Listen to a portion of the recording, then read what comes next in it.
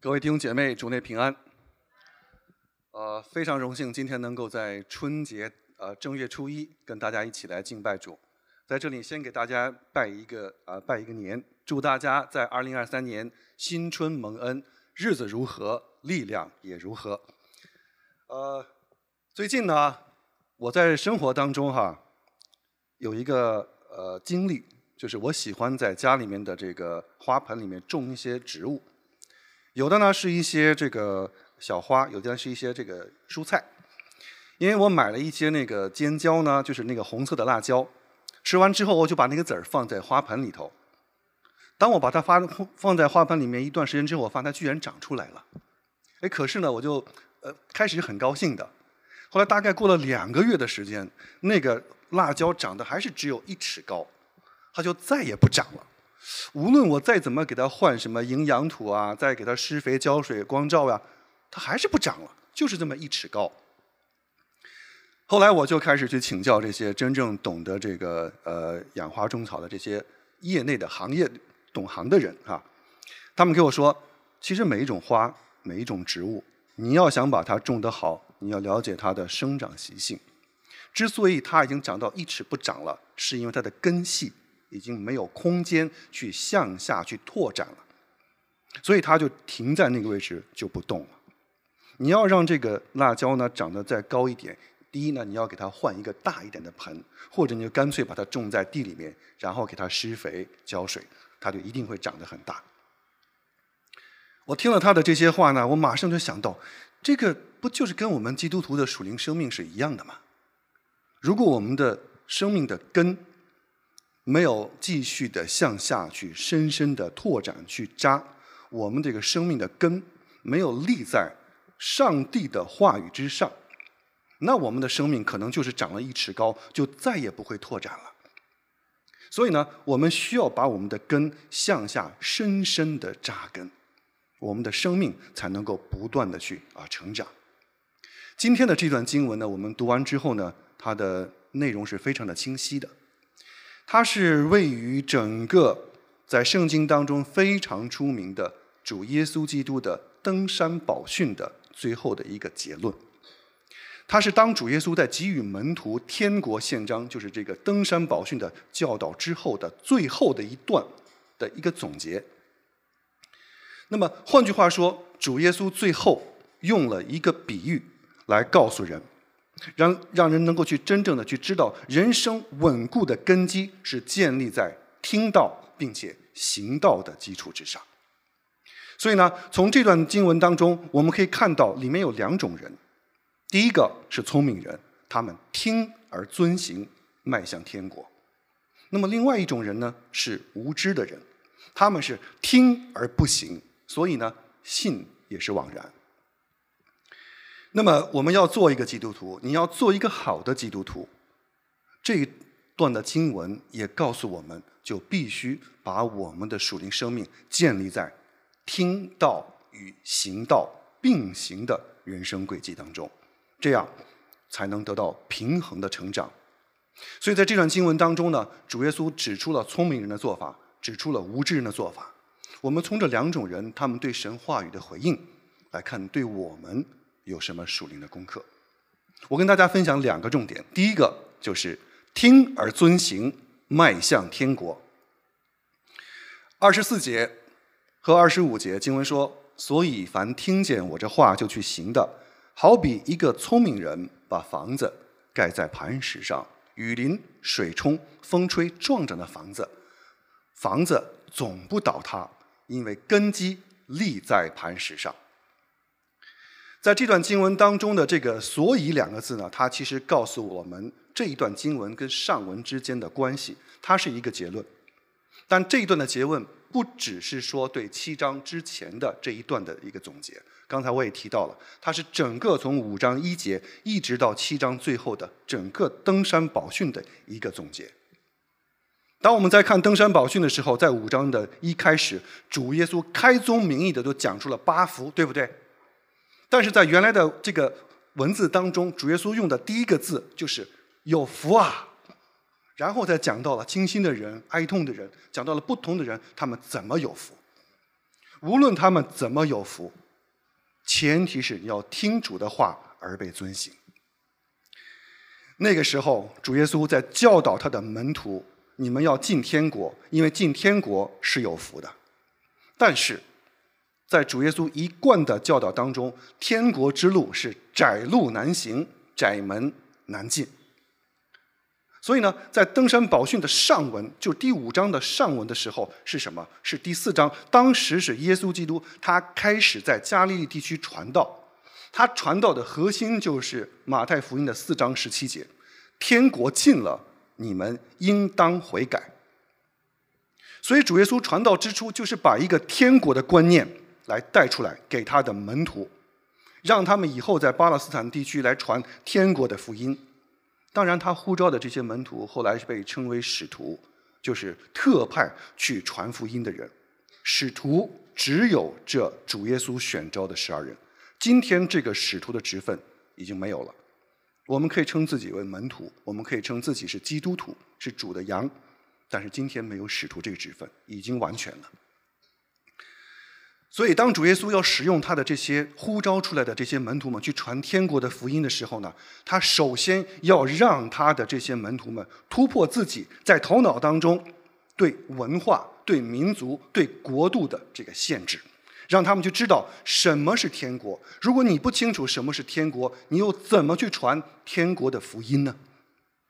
所以主耶稣就提出了这些。因为马太福音里面的读者大部分都是犹太人，包括主耶稣自己和他的门徒们也都是犹太人。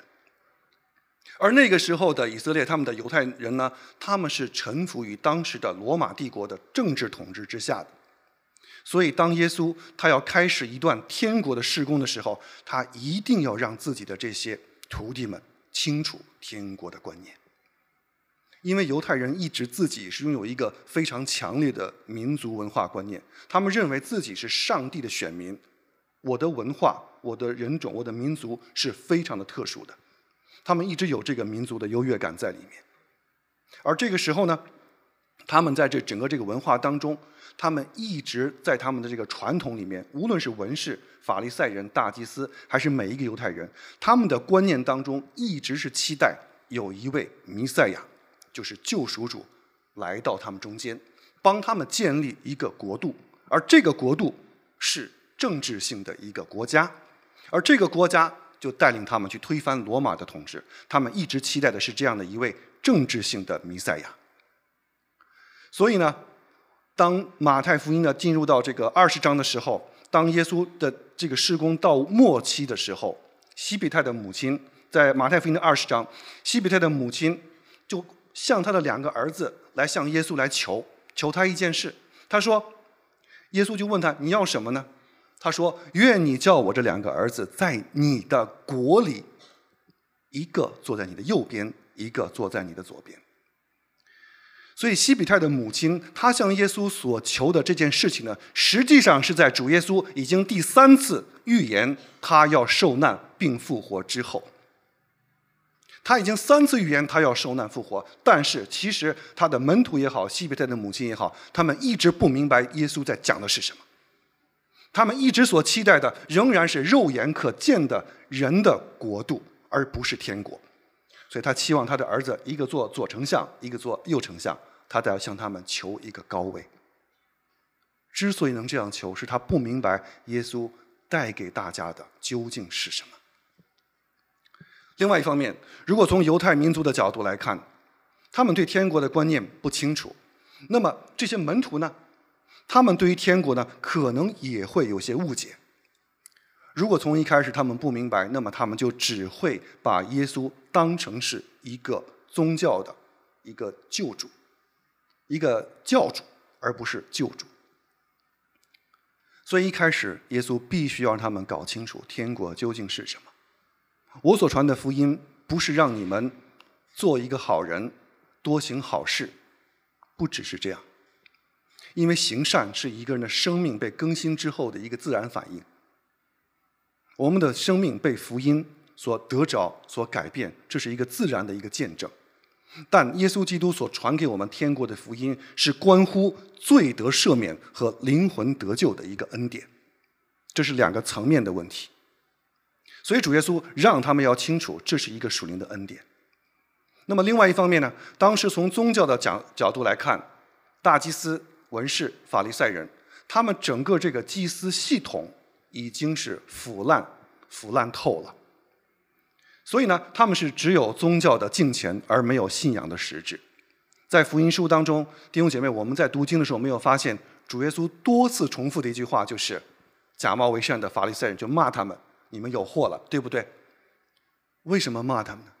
就是因为他们活的是一种假冒为善的一种生命。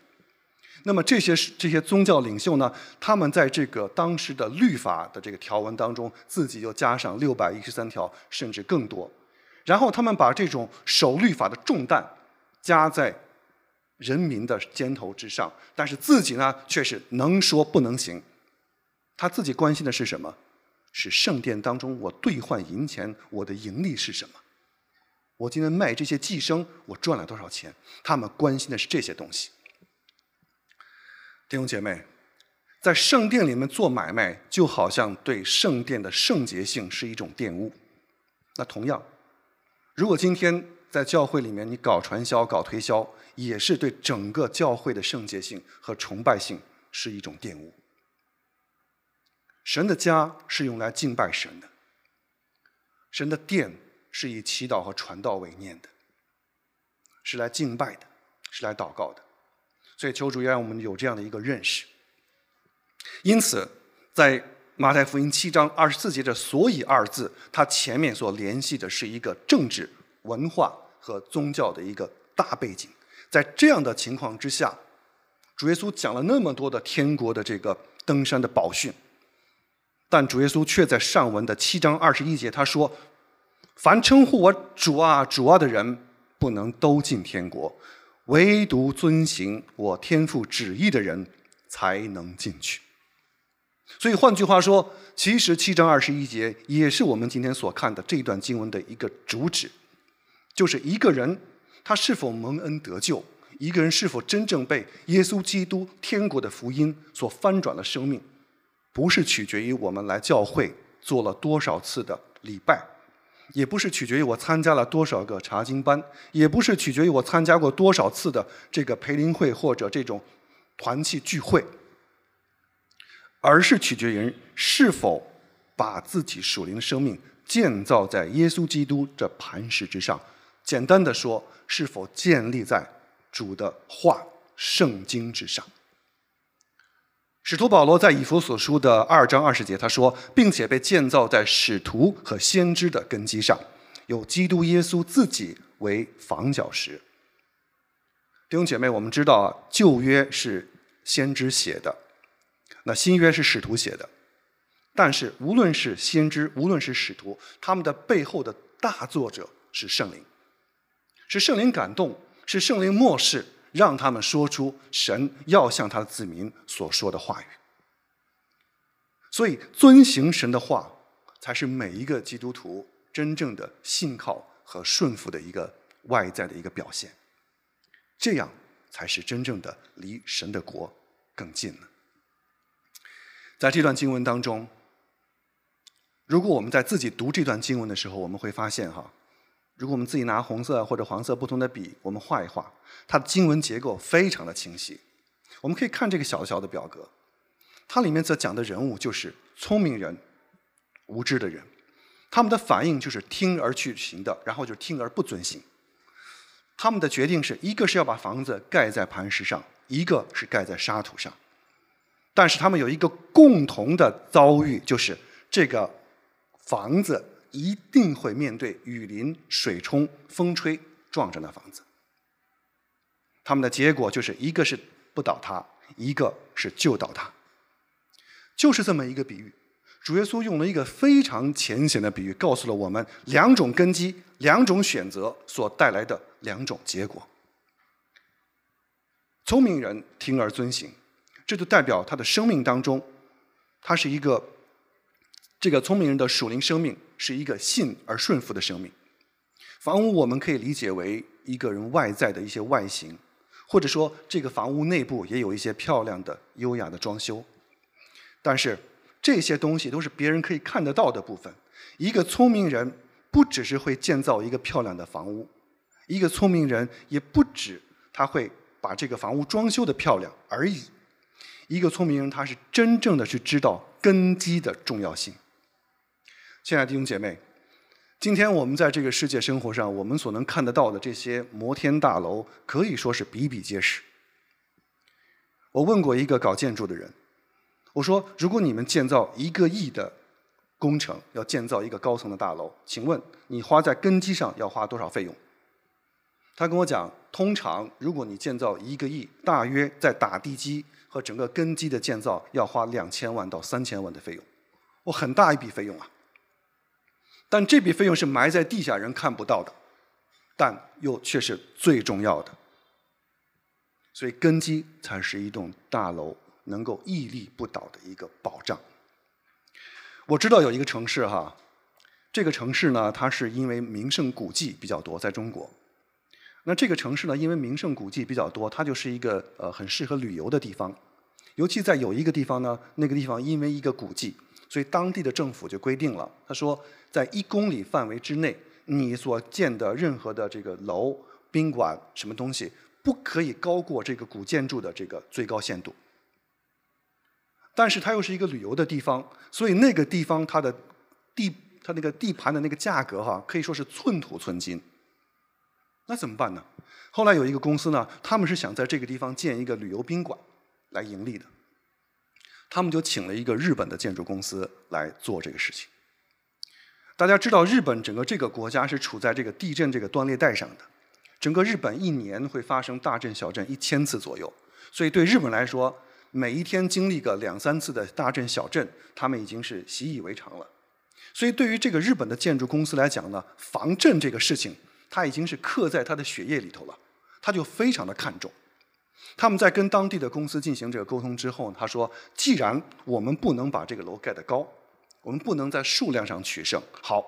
那我们就在质量上取胜。他们当初设计那个宾馆的时候呢，因为不能盖得太高、太多层，所以呢，他们说我们就让这个宾馆成为一个稳固的标杆。他们在这个地基上，在抗震上就可以打出口号：我可以抵抗7到8级的地震。并且这个宾馆建成之后呢，正好在那年那个城市就发生了2次地震，一次5点几级，一次6点几级，那个宾馆一点事儿都没有。后来这个口碑就被传开了，传开之后呢，这个宾馆在当地呢就是高朋满座，大家都很喜欢。因为这个宾馆很安静，它不仅是上面有古朴漂亮的这个建筑，最重要的是它的根基打得结实，打得牢固。弟兄姐妹，好的口碑就是这样被传开的。一个人的生命如何，不只是外在的东西，而更重要的是内在的这个根基和价值。就像我今天说，我可以先说我们做传道人的吧。你不要看我站在这里，我跟邱牧师，我们好像都是穿的西装啊，打的领带，好像我们看起来在这里是彬彬有礼。但弟兄姐妹，一个人在外在给你表现出来的客气和礼貌，这是本能的反应，这是很简单的，很容易做到。但一个人内在的生命当中，他是否是一个敬畏上帝、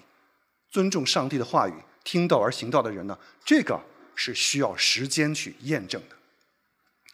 我们中国人常说“路遥知马力，日久见人心”。一个人的生命根基究竟如何，时间就是最好的试金石。在2008年的时候呢，前华府总干事李秀全牧师曾经来菲律宾主领培灵会。当时呢，我们有参加他主领的那个培灵会。他在里面讲道的时候，有一段呢，他就提到，他说有一次呢，我在讲的时候，我的李林静之师母呢，他说对我有一个提醒，他说秀全，你作为主的一个传道人，你一定要 finish well。李牧师讲道哈，非常的幽默。他说你知道吗？这个 finish well 用中文直译过来就是你要善终啊。按我们中文的话语来理解呢，好像有点这个讽刺啊，怎么样的？其实不是，其实是李师母对一个忠心服侍主几十年的老牧者所给予的一个提醒。一个传道人没有到最后一天见主面的时候，都不能说你今天把这仗打完了。一个人要 finish well， 他一定是需要尽心、尽忠、尽忠去完成自己的属灵生命的工程。使徒保罗在生命进入到末期的时候，他对他的属灵的儿子提摩太劝勉说：那美好的仗我已经打过了，当跑的路也已经跑尽了，所信的道我已经守住了，从此以后有公义的冠冕为我存留，就是按着公义审判的主到了那日要赐给我的，不但赐给我，也赐给凡爱慕他显现的人。保罗也在哥林多教会的书信当中劝勉哥林多的弟兄姐妹，当在耶稣基督的根基上建造自己的工程，因为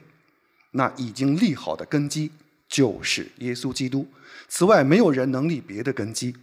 若有人用金银宝石草木禾秸在这根基上建造，个人的工程必然显露，因为那日子要将它表明出来，有火发现，这火要试验个人的工程怎么样。亲爱的弟兄姐妹，聪明人是知道根基的重要性，聪明人是知道在建造根基的时候要付足够的代价，聪明人也知道这个根基要建在哪里，而最重要的是，聪明人还知道我所建造的一切，有一天我的这个生命工程要经历试炼，就像经历这个雨淋、水冲、风吹撞在这房子，要经历这样的试炼。有一天我们的生命的工程是需要向主交账的。弟兄姐妹，今天这个世俗化已经对教会以及神的儿女这个冲击可以说是无时无处不在的。我们是被这个世俗化的文化价值在冲击、在包围着的。就像我刚才所提的，如果教会今天却成为了一个商场，那么我们今天就会失去属天的能力和属天的权柄。今天的教会，今天上帝的儿女，能否在这个世俗化冲击的大潮当中持守住这最后一份圣洁呢？我可以说是很有挑战。但是弟兄姐妹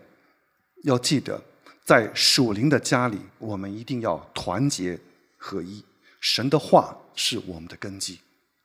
我们的合一才能够帮助我们共同来抵御外在世俗化价值对我们的冲击。各位弟兄姐妹，希望大家也能够在新春佳节之际来提醒自己，做一个听道并行道的聪明人。虽然做聪明人是要付更大的代价，但我们切记，当主耶稣二次再来的时候，我们每一个人都要向主交账。我也提醒我们这些同工，我们这些做传道人的，审判是从神的家开始的，我们需要更加的谨慎和小心。希望我们能够在年老发白的时候，在生命进入最后一刻的时候，可以向主交出一份合格的答卷，做一个在耶稣基督里的聪明人。好，我们看另外一方面，听而不行，信也枉然。26节、27节说，凡听见我这话不去行的，好比是一个无知的人，把房子盖在沙土上，雨淋、水冲、风吹，撞着那房子，房子就倒塌了，并且倒塌的很大。在这段经文当中呢，还有另外一种人，就是无知的人，他们是听而不行，所以信也枉然。无知的人跟聪明的人之间呢，有很多相似的地方，也有很多不同之处。相似之处是什么？是他们都听到了神的话。所不同的地方是什么呢？是听了之后他们的反应不同，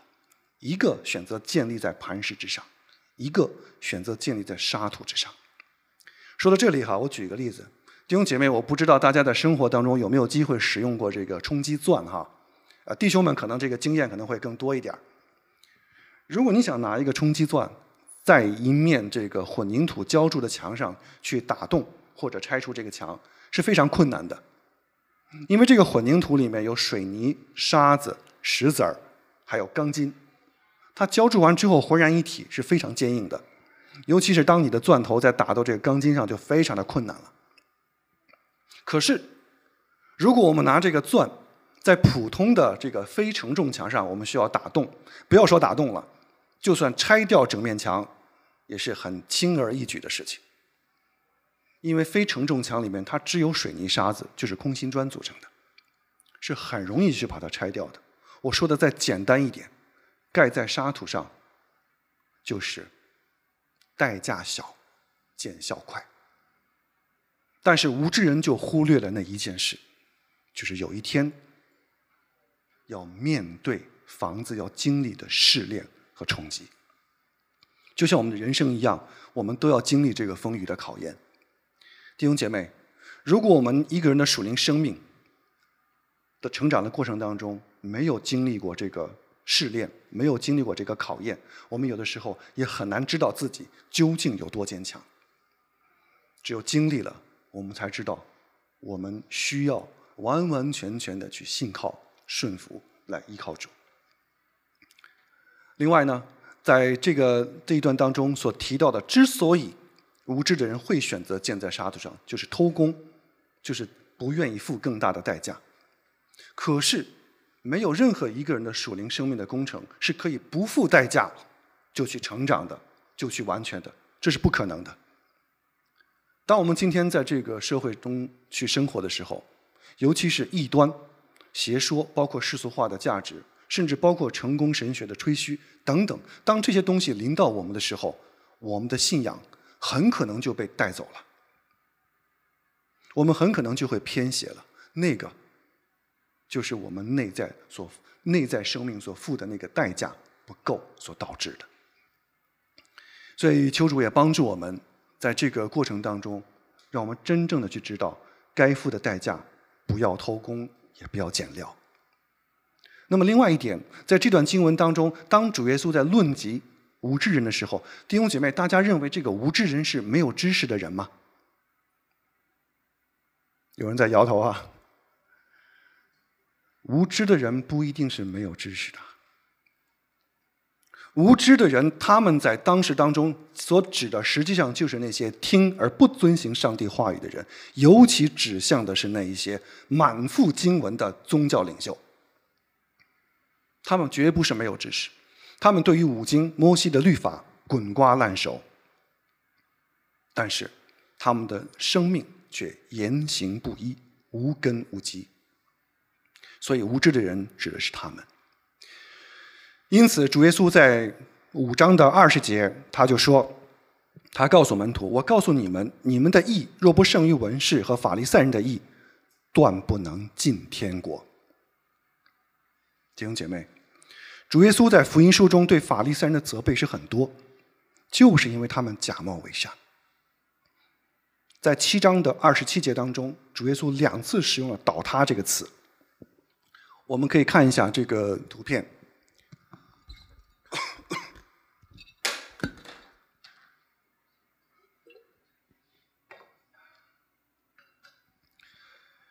这个词呢，在我们的中文当中，我们看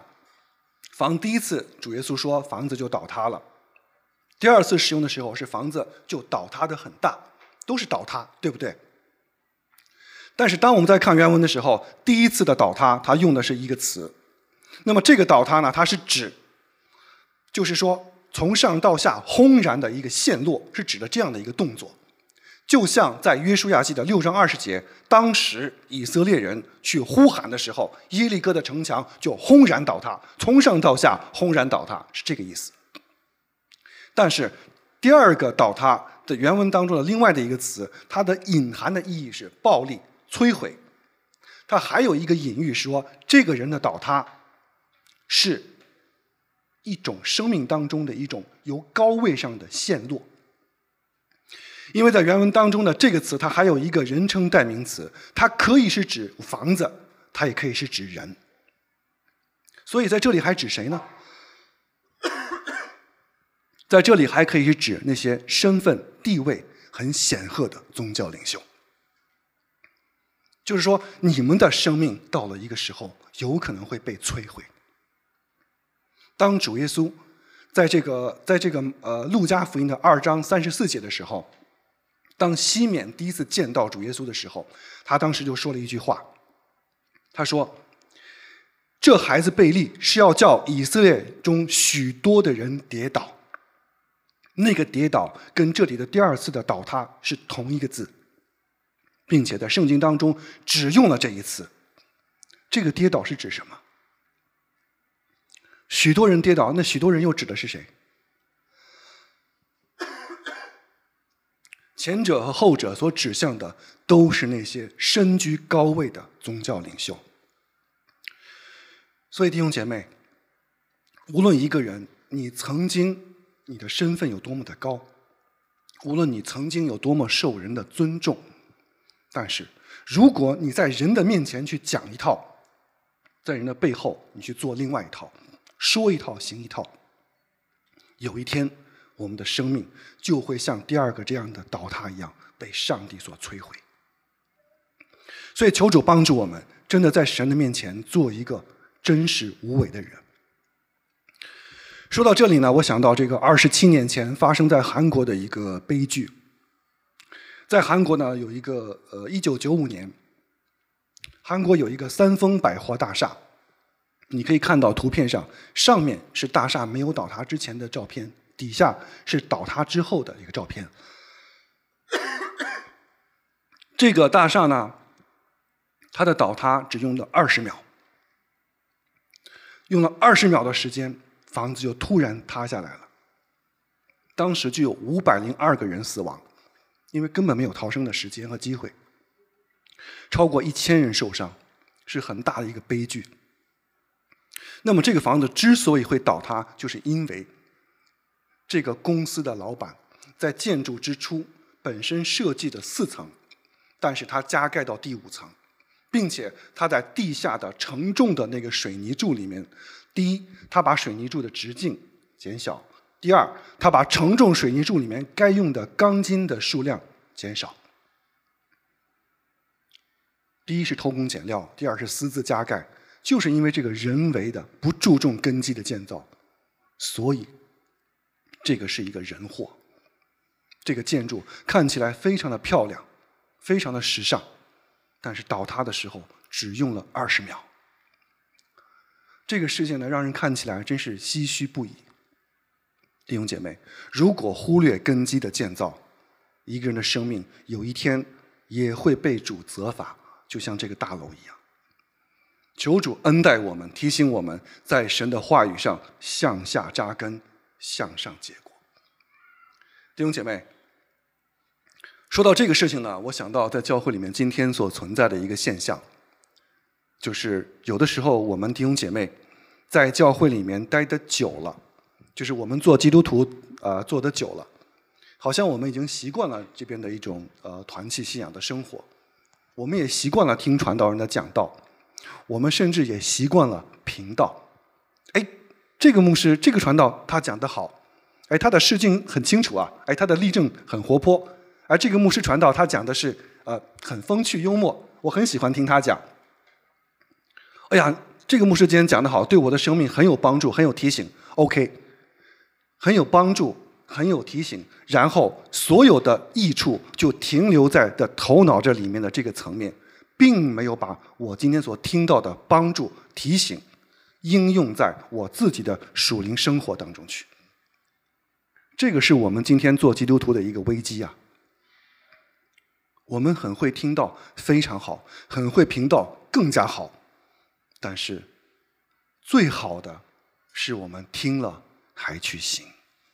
这才是上帝的心意，能够帮助我们。弟兄姐妹，一个人可能在教会里面做了很多很多属灵的事工，一个人也可能在教会里面参与了很多很多属灵的团契活动等等，但这个人也有可能是跟神没有关系的人，这一点是特别需要我们去警醒的。所以求主恩待我们，在生活中无论我们有多么的忙，让我们能去知道优先的次序，让我们知道这个生命的根基在哪里。1-2个礼拜之前呢，有另外的一位牧师送给了我一个小礼物。这个小礼物呢是一个手机的充电线。这个充电线呢是一头插在电源上，而另外一头呢可以分出3种的接头。我当时我就说，你这个充电线很漂亮，这个设计的很好，很实用。他说这是我们教会自己设计的，这个线呢很实用，送给你，并且呢这个最重要的意义是提醒做传道人的，你要及时跟上帝充电，这样的话呢你才能知道怎么去服侍。后来呢我就跟他说，你这个东西设计的好，寓意也好，你这个设计的很实用，非常好，但是你解释的更加好。他对我的解释，我今天也应用在大家的生命当中。我们需要充电，我们属灵的生命是需要跟神去充电的。这样的话，我们的根基才能打得稳，才能打得牢。今天这个世界是充满了假亦真实、真亦假的一种现象。愿我们在神、在人面前活得真实，活得坚固。前一段时间，我曾经看过一个小的短片，一个广告，我看完之后印象很深刻。它里面呢是这个有一个人是评测2种智能手表，我也不说它什么品牌了，很有意思。我看完之后，他拿了2个智能手表，他说这个手表从外形上来讲呢，设计的都非常的漂亮，非常的时尚。然后呢，有一款这个评测的人就把这2款智能手表同时放在了一个火腿肠上，因为他们都宣称自己可以测量这个血氧，都可以测量这个心率。然后呢，其中的一款就显示测量不成功，而另外一款呢，居然在这个冷冻的火腿肠上成功的测出了心跳，成功的测出了血氧浓度。弟兄姐妹，哪一个是真的呀？哪一个是假的？我想大家心里面都有答案了。所以求主帮助我们，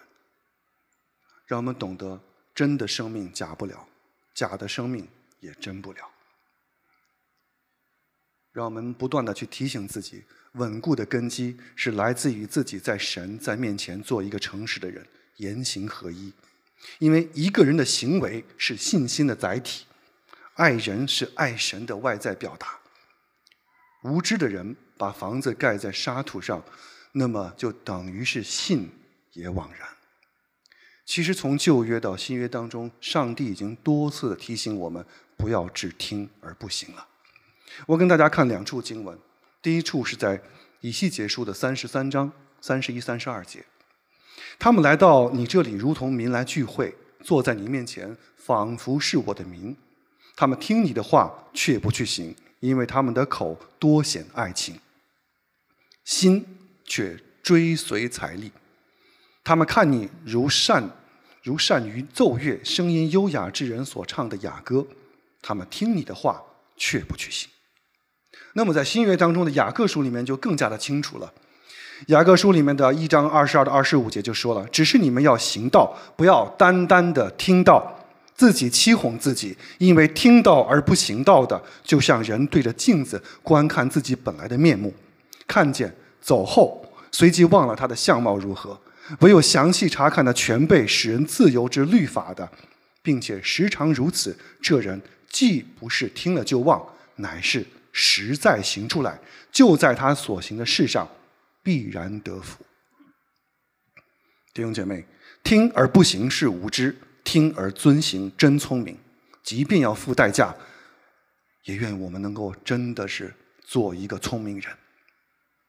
主耶稣在教导他的门徒的时候，在宣讲天国的福音，并且他也提醒他的门徒，凡跟随他的，要天天背起自己的十字架来跟随他。凡跟随他的，你们要遭遇艰难，你们要遭遇苦难。因为在7章的下文当中，在马太福音的第8章，主耶稣就教导他的门徒说，湖里有洞，天空的飞鸟有窝，人子却没有枕头的地方。换句话说，跟随耶稣会面对挑战，会面对生活上的艰难。但是马太福音的第5章的开始所指向的所有天国的祝福，都是人听而遵行而得到的，都是指人愿意去付代价而得到的。即便在今生有磨难，也让我们看到那天国永恒的祝福。弟兄姐妹，如果一个人的属灵生命被上帝的恩典、被上帝的道所得着、所翻转过，那么他的这个生命就会对上帝的认识有特别的不同。他会在信靠上帝的、信靠与顺服的这件事情上义无反顾。他会在每一种处境当中，他都敬畏神，都顺服神。弟兄姐妹，我是哪种人呢？我最后用一个例证做一个结论。我曾经看过一个影片，当中有一段，它是讲到一个律师对一个牧师的对话。这个律师呢，对这个牧师好像是一个反问式的一种这个提问。他说：“牧师啊，为什么上帝允许悲剧发生在好人身上？譬如受苦，譬如死亡。”这个牧师就回答他：“如果一个人有信仰，他就知道每一种事情的发生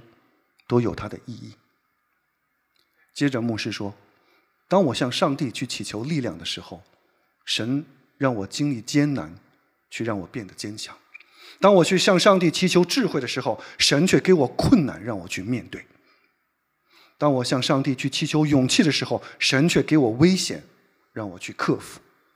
当我向上帝去祈求爱的时候，上帝却让我去帮助那些经历艰难困苦的人。”最后一句话，牧师说：“神垂听了我的祷告。”弟兄姐妹，如果他的生命建造在上帝话语的根基上，他的生命就会有这样的一个表达。那么在这样的处境之下，我借着这个牧师的话语，我自己又补充了一句。我自问自答的再补充一句：为什么在过去的几年当中，上帝允许这么多人死于新冠肺炎？弟兄姐妹，我的答案是，上帝让我们看到，在末世当中，你我都有责任竭力的广传福音，为主多得一人。春节绝对是一个传福音的好机会，求主恩待我们，也跟我们的家人亲友把上帝的爱、把上帝的救恩去传扬出去，让更多的人去得到这天国的福音。今天是春节正月初一，我想用一副对联来总结我今天的一个讲论：信靠救主力长志，生命更新广得人。横批：听而遵行。我们一起祷告。天父，我们感谢你的恩典，感谢你把我们从罪恶当中救赎出来，让我们今天因信耶稣基督的名可以称为神的儿女。我们也感谢你保守我们的生命直到如今，也让我们在今天这个处境当中也更多的来认识你，更多的来爱你，也更加祈求主你保守我们每一位弟兄姐妹在自己属灵生命的建造当中永付代价，承担责任，也让我们的生命建造在你的话语之上，让我们在你的面前做一个聪明的人。谢谢主，奉主耶稣基督的名我们祷告，阿们。